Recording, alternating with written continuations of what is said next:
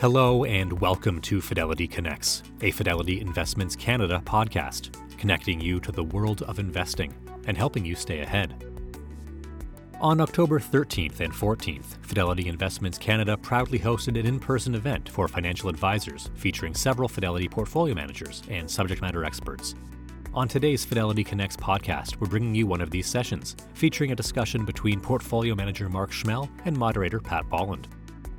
Now, for Canadian investors, Mark manages Fidelity's Special Situations Fund, Canadian Growth Company, and Global Innovators. Mark shares his thoughts on today's markets and business cycle, and also provides an update on his funds. This includes where he is currently finding opportunities, which focus on the tails of the market and uncovering positive change in both Canada and abroad. Mark and Pat also field questions from the live audience. This podcast was recorded on October 13th, 2022.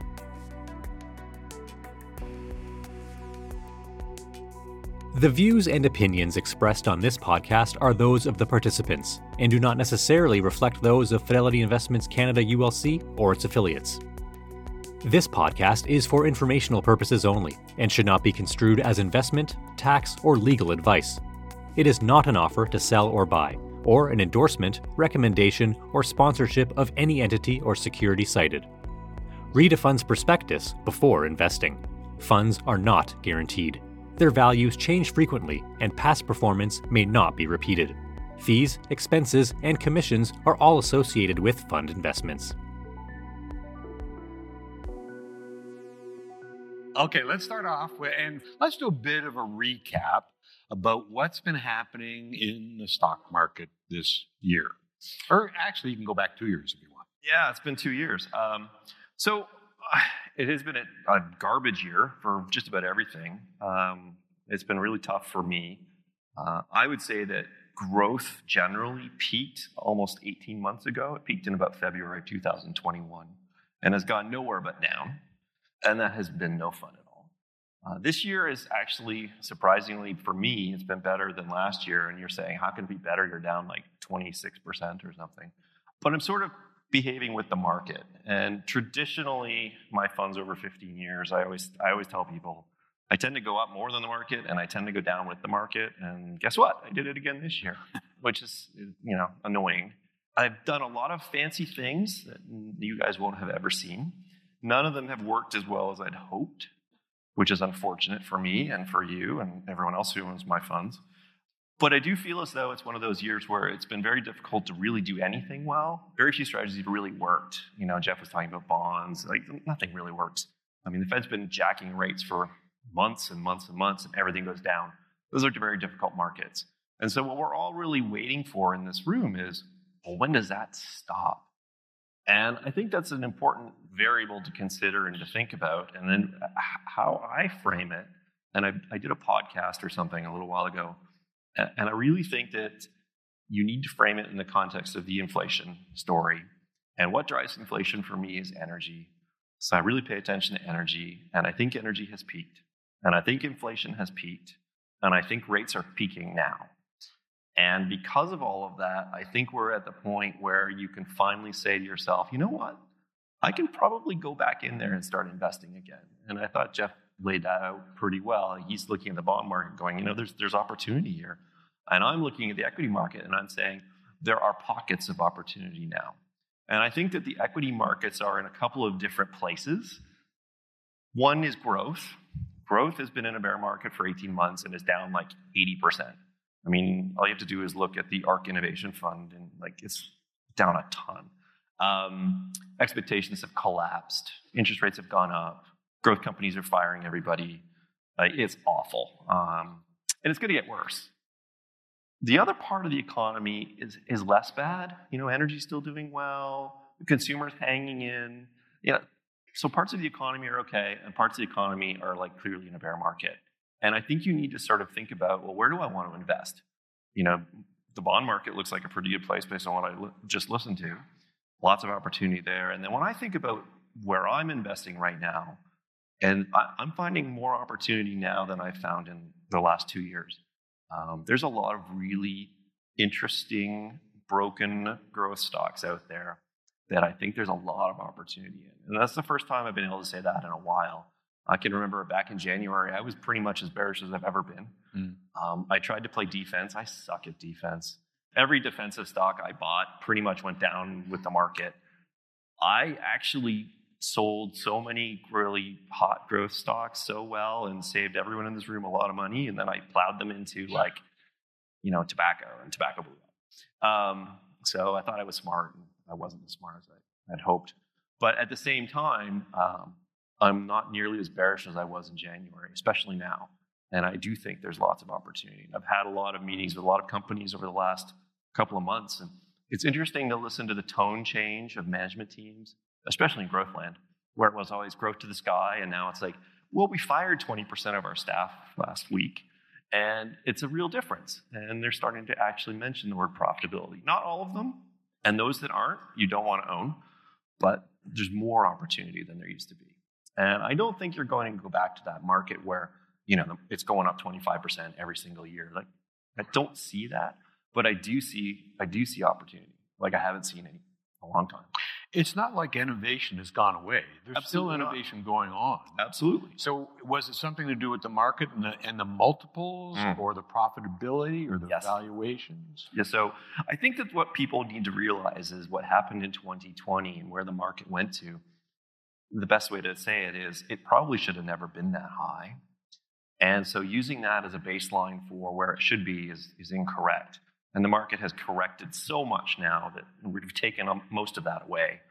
And I think we're getting back to levels where you can say, okay, I can underwrite, some growth in this company at X% over X number of years, where you couldn't have said that 2 years ago. So the market became massively overbought, massively stimulated by, really low rates. We've taken all of that away. And if you're in the camp like I am, where I think inflation has peaked, that is over, right? So we have now repriced assets to the level where they should be, more or less. And now the risk is what damage happens to the economy, right? What happens to earnings? What happens to cash flow? We don't know that number yet. But I would argue in some sectors, you don't even need to know what that is anymore to make money. Some of the stocks have fallen so much that if you buy them today and you wait 2 years and even just ignore the recession that's coming down the pipe, you're going to make money in them. And so those are good opportunities for me. So for me, it was like the market got massively overbought. We had taken that all away. And now the question is, back to fundamentals. What do I want to own? Where do I want to be? And what are the best opportunities in the marketplace? And that's, back to stock picking. Okay, you've described your investment style as a bell curve where you exist on the ends, right? The tails, I think is the word you've used. Yep. Which tail are you living in right now, and which tail do you see yourself living in, and how do you handle that transition? I'm actually in transition as we speak. I did buy a lot of defense and sold a lot of really aggressive tech early in the year. Thank goodness.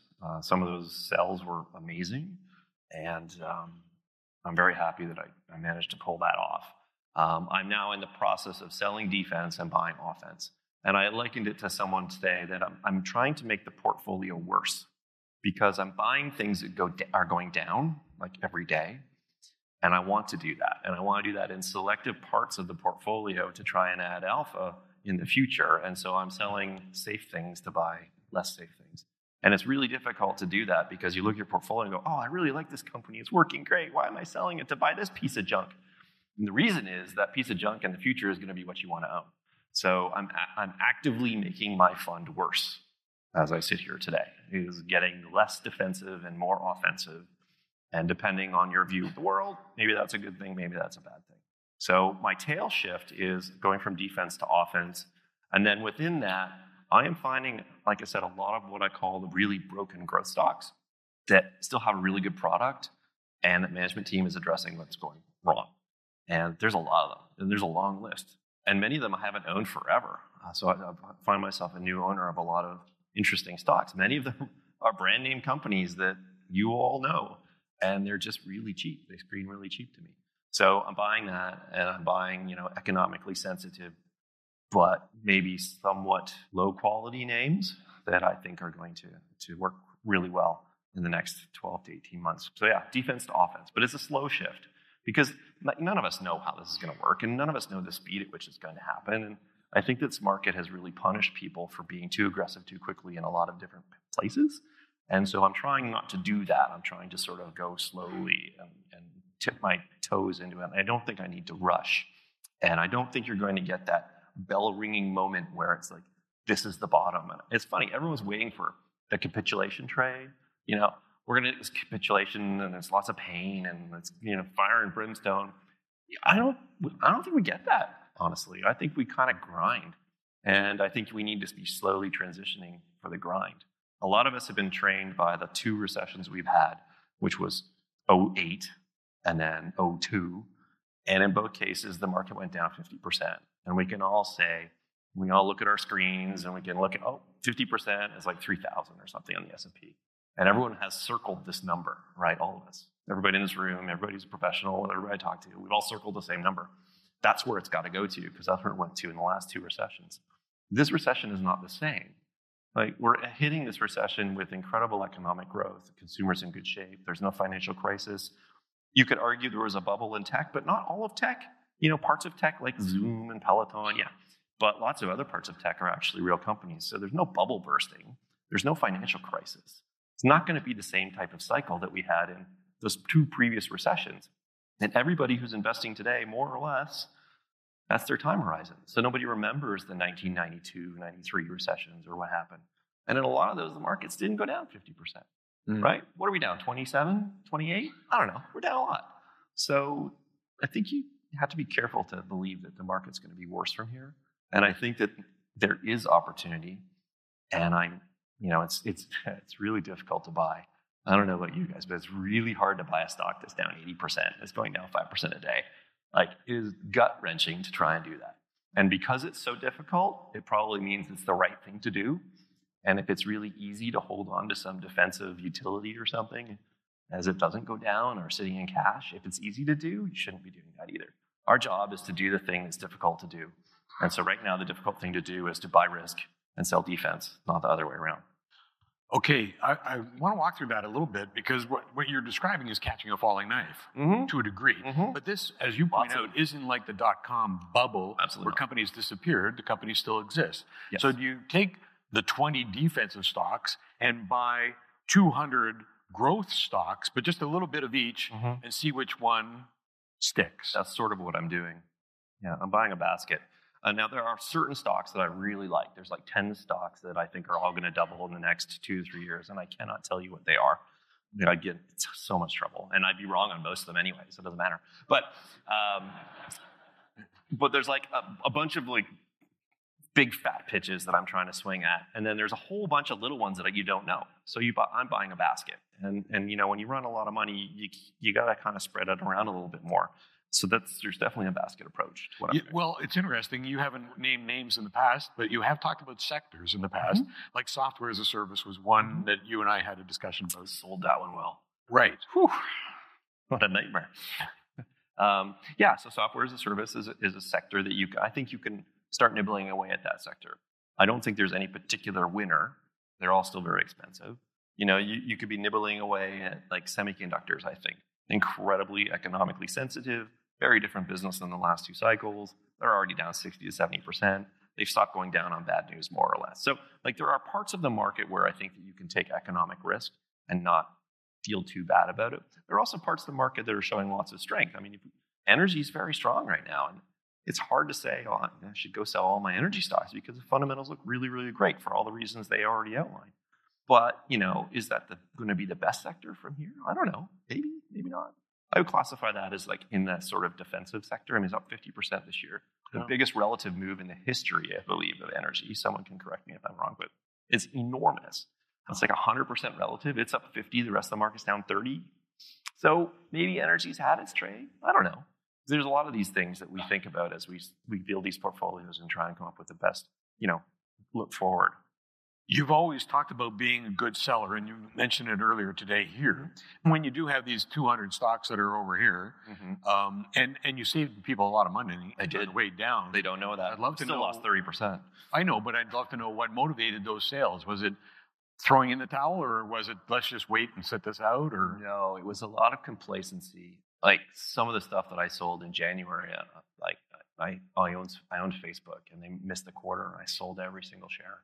It was just so obviously going lower. And, you think, well, I just lost 30%. Great. I feel like an idiot. And, but the stock's down 80% or something from there. Like, it's down so much more. Most of growth software has collapsed, right? Just collapsed. I was selling growth software in January aggressively. Like, you could see it coming. And people were just too slow to react. And it's really difficult to sell stocks that are down. Like, a lot of these growth software names have been correcting all year last year. So they were already down 30%. And you're like, oh, they're down 30%. I'm going to keep pick one. And they've gone down like another 70% from there. So you have to be ruthless. And that's one thing I am very good at, is selling losers and getting out of these things. And it saves my bacon more often than not. I would look like ARK. I kind of like to think about it. And I've said this to everyone before, and they probably heard me. It's like, I always ride it over a cliff, and I rode it over the cliff again. It happens every time. The object, though, is you ride it over the cliff, and then you step off, and then it just keeps going down. And so I think a really good way to look at that is the person who didn't step off, is a good example, is ARK. We look exactly the same. We both went up the same. And she kept going down, and I stepped off the ride. And that's how you build long-term track records. So I'm not saying I feel great that I lost you all this money, and I don't.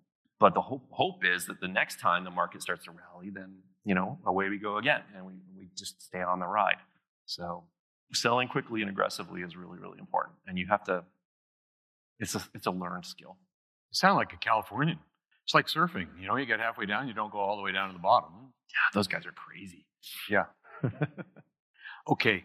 You and I have talked in the past about how markets can work, talking about surfing, can go in waves. Mm-hmm. And there was a really good stock market for a really long time. Mm-hmm. And yet you say this is a good time to start looking at the stock market. Is it? Mm-hmm. Like, could we have another 15 years of a flat S&P? I don't think you're going to have the same bull market that you had over the last 10 years. I just don't see that. And the constituents of the market are changing. Leadership seems to be changing. Resources seem to be working better. Scarcity is a sort of a theme, but I don't know if I believe it or not. But at the same point, a lot of the innovation that people invested in is still there, and it got mispriced, but it's still there. I mean, the things that we are doing, the AI and all the fancy buzzwords, they're all still there. And you can still invest against those dynamic themes. It's not as if you should stop. It's just that they became mispriced. And I don't know that necessarily running away from them forever is the right thing. I can remember the dot-com bust, right? Like, you never wanted to own Webdan again or Pets.com. They all went to zero.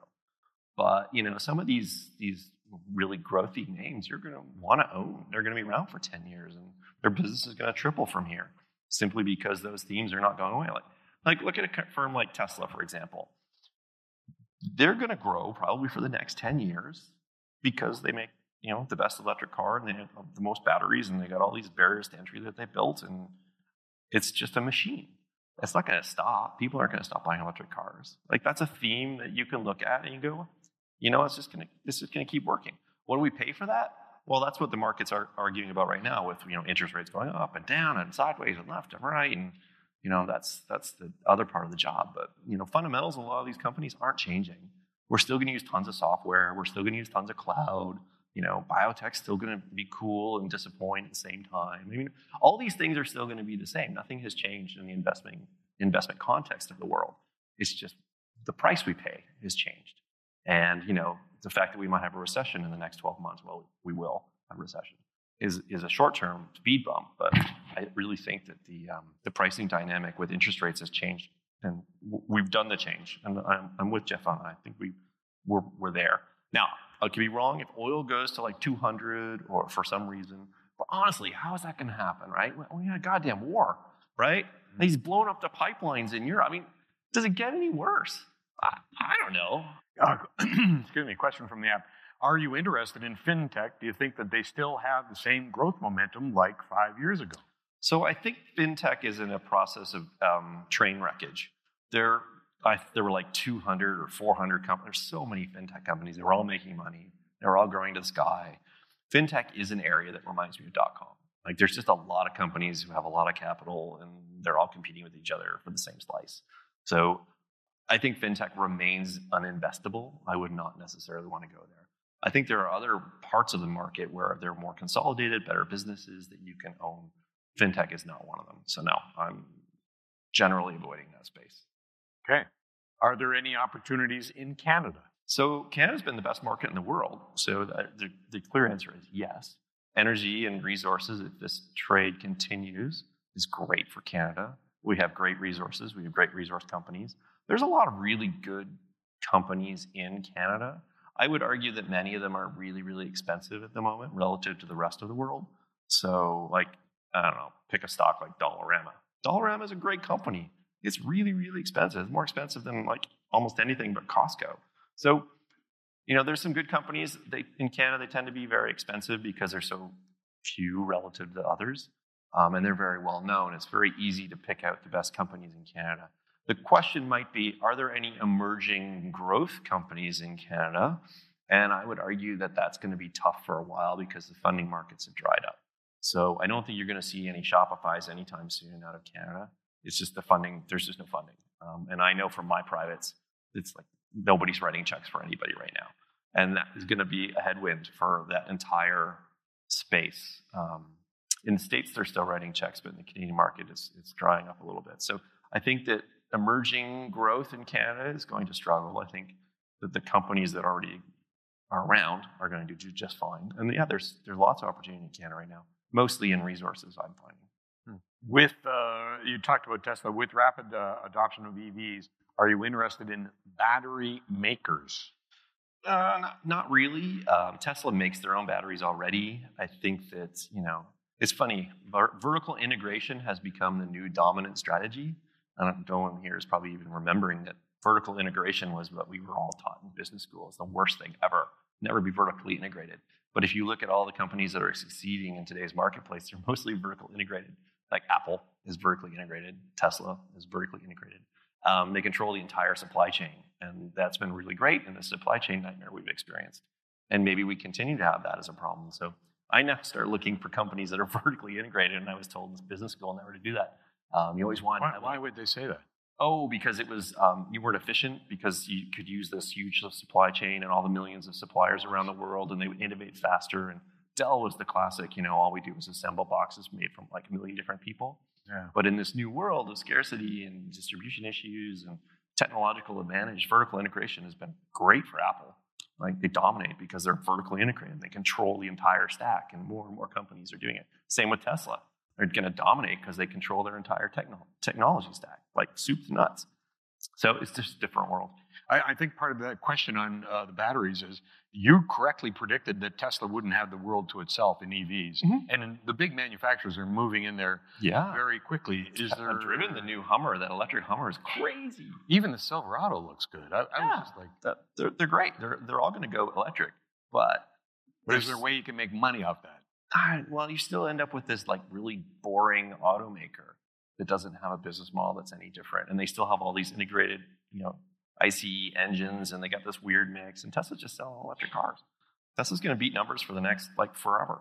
It doesn't make the stock a buy necessarily. You can argue about what it's worth and what it's not worth, but the fundamentals aren't going to change. You're going to sell a lot of cars. What is the next disruptive theme in technology, or anything for that matter, I added that in, that you are closely watching? Oh, right now it's like how to fire people faster. So outplacement, there you go. Outplacement. I still really like metaverse stuff, although not what Facebook's doing. I still like personalized medicine and biotech. I think that's going to be a really big thing, especially all the new technology coming down the pipe for testing. Whether it works or not, I think that's going to be really great. If you can test for cancer with blood tests beforehand, change the world. So there's some really good stuff going on in and around healthcare now that COVID's over and they get back to work. I think that, the greening of the world is maybe not innovative, but necessary. And I think there's lots of places to invest in against that theme. And I'm like a big proponent of nuclear. I think nuclear is the only way forward. So there's a lot of big things out there that all don't necessarily fit like the theme of disruption and new technologies. Bitcoin and that kind of stuff has yet to show us that there's actually a product that anyone wants to buy. So I don't know if that's going to turn into anything or not. Software continues to dominate the world. Software will remain the dominant force for disruption for our lifetimes. You can just do so much with it. Now we got no code, low code. There's a lot of great stuff going on. And if you want to solve the inflation problem, software is the way to do it. Better software is the way to do it. So there's a lot of things. I wouldn't say there's a dominant theme. It used to be we could come out here and we'd say AI is going to change the world because, we do all this stuff. It is going to change the world, but slowly. And I would say that there's no big bomb innovation style that's going to dominate anything. No, but is that stuff embedded already? So, for instance, you brought up biomedical testing. No. That's embedded in the pharmaceuticals, isn't it? No. So, there's this company called Guardant, which I don't own. They're doing this blood test, which hasn't been approved yet. They got a 13,000-person trial to see if they can find cancer, pre-screen cancer with a blood test, right? Rather than doing some invasive procedure.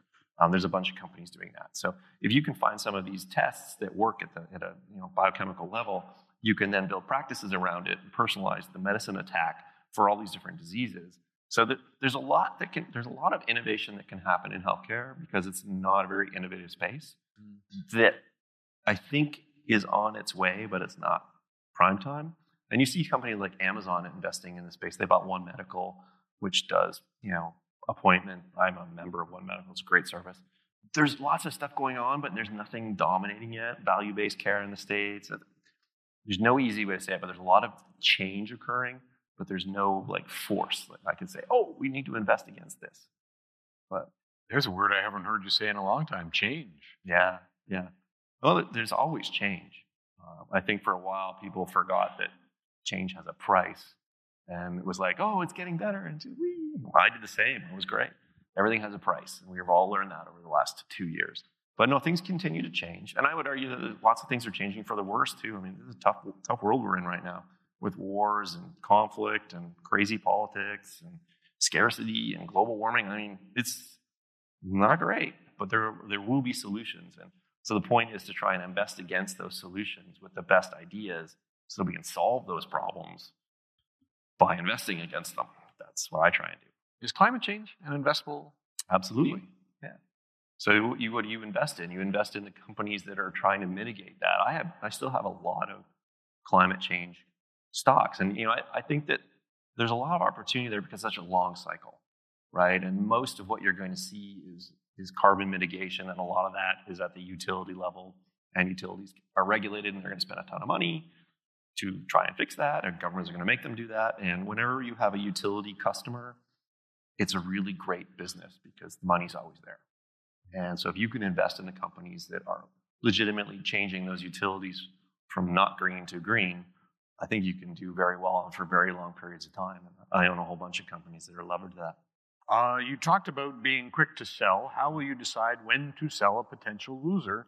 Do you have a hard stop in mind? I never have price targets. Don't have price targets. You'll just get yourself in trouble. But I do have levels. So whenever stocks fall, let's say 20% or so from where I bought them, I always take a hard look at it because 20% is the volatility in the market. Anything beyond that is, wait, you made a mistake, right? I bought this. I thought X was going to happen. It didn't happen. Something's wrong. And then you reevaluate. And when you reevaluate, you go, yeah, you know what? I made a mistake. You sell the whole thing.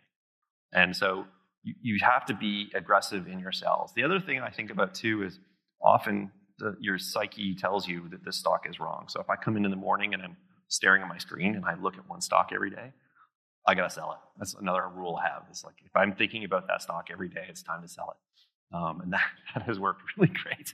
I wish I could bottle that for people because that's almost 100% hit rate, that one.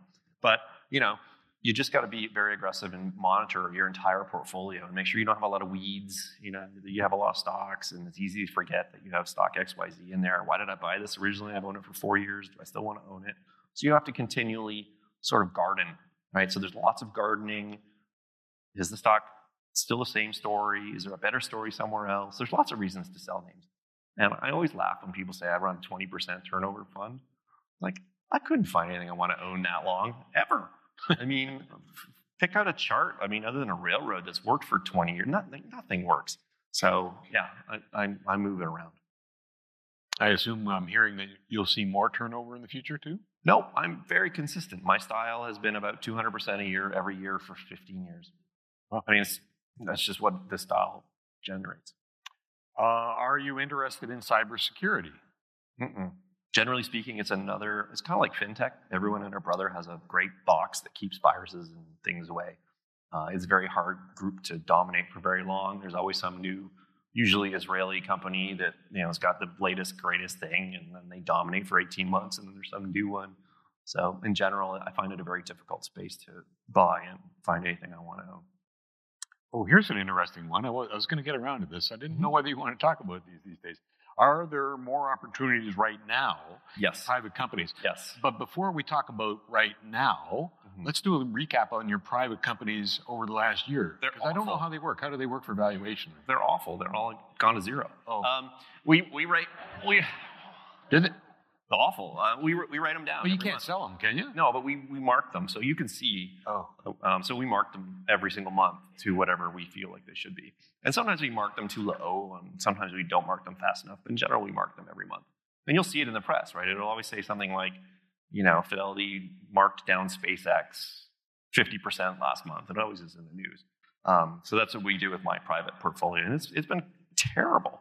I've got about 4 or 5 privates that are doing really well, and then I got a whole bunch that are just not. And, it's the function of the times we were investing in. But the private opportunities that are available today are great because these companies have no alternative. We're the only game in town. There's like 10 people still investing, and there's still lots of great technology out there that you can invest in. So it's funny. I'm in San Francisco. I've got an entire private team now that is actually based out there. And like, for example, next Wednesday we're having breakfast with ByteDance, and right near my house, I picked a restaurant. It was right because of my favorite breakfast place. So we're going to go have breakfast with ByteDance, which is a private company. Right. What do they do? I don't. TikTok. Oh, TikTok. You might have heard of TikTok. Okay. Yeah, ByteDance is TikTok. So so that's an example of the type of access that we can get and the opportunities are out there now. Maybe not so much 2 years ago. But happily for everybody in this room, we've already written everything down already, so it's already in the fund price. So anything that gets better from here is gravy for all of us here. It's going to show up in the bottom line. Mm-hmm. Good. Do you have concerns that we, I assume the investment world, are becoming less open to globalization? That's an interesting question. I don't know. Maybe. Probably. I don't think globalization is the force it was for the last 10 years, which is why you can make the case for increased inflation over time. The whole get out of China supply chain mess, I think is real. And, bringing back manufacturing to North America is also real. But it's also a function of the fact that we have the cheapest energy on the planet, best labor markets. So there's some puts and takes. You and I, when we first started talking years ago, you described your process as turning over stones. Mm-hmm. So now describe, and finding gems underneath, I guess. Describe your process now. The same. My process hasn't changed at all. From day one to day now, it hasn't changed. I've gotten better at it, which is a good thing because I used to run $1 million. Now I run a lot more. But it's exactly the same process. Turning over lots of rocks. I'm a very bad buyer of companies. I'm a very good seller. So this is why I buy turnover. I tend to find a company and go, that's a great idea, and I buy it. And I do more work on it. Maybe I buy more. But maybe I say, you know what, that was a mistake, and I blow it out. So that's one of the reasons I have a lot of turnovers. I'm always looking at stocks, and I buy them, and I go, how's this one feel? Do I like the way this one is? Is this working? Is this not working? So, and the only way you can do that is by meeting a lot of companies and continuously doing the work. And that's the nice thing about being at Fidelity is we have all these analysts all over the place. They're constantly surfacing ideas. We do meetings. My meeting calendar is nuts. It's probably like 50 or 60 meetings a day. I don't do them all, but that's like how many companies we're seeing. So that just flow of information and a flow of ideas and stylistically the way I'm kind of an omnivore and I just kind of buy everything. And then I piece stuff out quickly. And it's sort of like, like European architecture is so much nicer than North America. It's because they've had like 2,000 years to tear down all the crappy buildings, but they keep the good ones. That's sort of my portfolio is I keep blowing out the really crappy companies and I keep the good ones. And like over time, this usually emerges as a good thing. Now, it hasn't worked for the last 2 years. There's no question my performance has been awful, but my style hasn't changed. And styles don't go out of favor forever. And eventually, tearing down the bad buildings and only owning the good ones is going to work again. So hopefully that's soon. Is it so? If your process hasn't changed, and you said you started off with $1 million, I'm sure you're exaggerating, but same. No, I did. Really? Mm-hmm. You've got a lot more now, put it that way. Does that make it a lot harder, especially when you're looking at private companies? Because Fidelity walks in, you do the whole deal. So it does make it much harder. Shockingly, not as hard as I would have thought. If you'd have told me 10 years ago I would have this much money to push around the markets, I would say it's impossible. It hasn't been. No, it hasn't been. My poor performance is not a function of the asset size at all. It's just a function of having owned too many of the wrong stocks at the wrong time. But no, I'm still pretty nimble. Okay, I want you to look out, 10, 20 years down the road, and not worry about this little nuance in the market. What do you see as the major themes that will unfold? His was demographics. Oh, that's a good question. I think climate change is a huge one. I think that's a big one. It's going to dominate so much of what we do for the next 10 years. It's a big problem. I mean, look at the hurricane that just wiped out Florida. You're going to see more of those, and it's going to be a big one. I think increased conflict as well. So this globalization question that came up, I think that it is going to be a problem, and it's going to continue to be a problem. We're in a world of more conflict, and I don't know how to get out of that. There's more conflict everywhere. I don't know whether that's a function of social media or just I don't know what it is a function of. Not smart enough. But so we have more conflict in the world. We have climate change, which is a problem. In general, the world it's a more difficult, hostile place than it has been in the past. And I think that's going to have an impact on everybody's returns. And I think it's going to be more difficult for, folks to make tons and tons of money like they have maybe over the last 10 years. So it's going to be tougher. It's going to be more of a grind. But does that make it a stock picker's market then? Oh, well, we always, it's a stock picker's market because we're Fidelity. That's our pitch. I don't think I've ever been up here and not said it's not a stock picker's market. I think you need to be more nimble. I think that, for years people just buy the index. I own some index funds, like the S&P 500 has been a great index. But I think you need to be more nimble, and I think we could be in a more choppy, sideways-ish market. And I think that active management is going to be necessary, and it's going to be hard. So I think it's not going to be the easiest types of markets to navigate for everybody. Paint a picture for me in the markets over the next 3 years, though. You say this is the peak of interest rates, the peak of those kinds of things. Will the market rally off that? I think so. And how long might it last? Probably last until we realize how bad the recession is. So for me, my playbook is we hit this point where we say, okay, the multiples have kind of corrected to where they need to be. Rates are sort of where they need to be, sort of. They probably have to go up a little bit more. Inflation's peaked. But then you have to worry about the economic impact. And then no one in this room knows what the economy is going to look like over the next 12. I certainly don't. Or how bad it's going to be, or where it's going to be bad. Or even if it is going to be bad, who knows? But I think that's the next question we have to answer is, what's the economy look like in a 5 to 6% interest rate world? Nobody knows the answer. Real estate's going to suck. And it's just starting to roll over. Like, it's just starting to go. So there are sectors that are going to really get hammered. And then the question is, do the other parts of the market hold up? And I don't know. That's very complicated.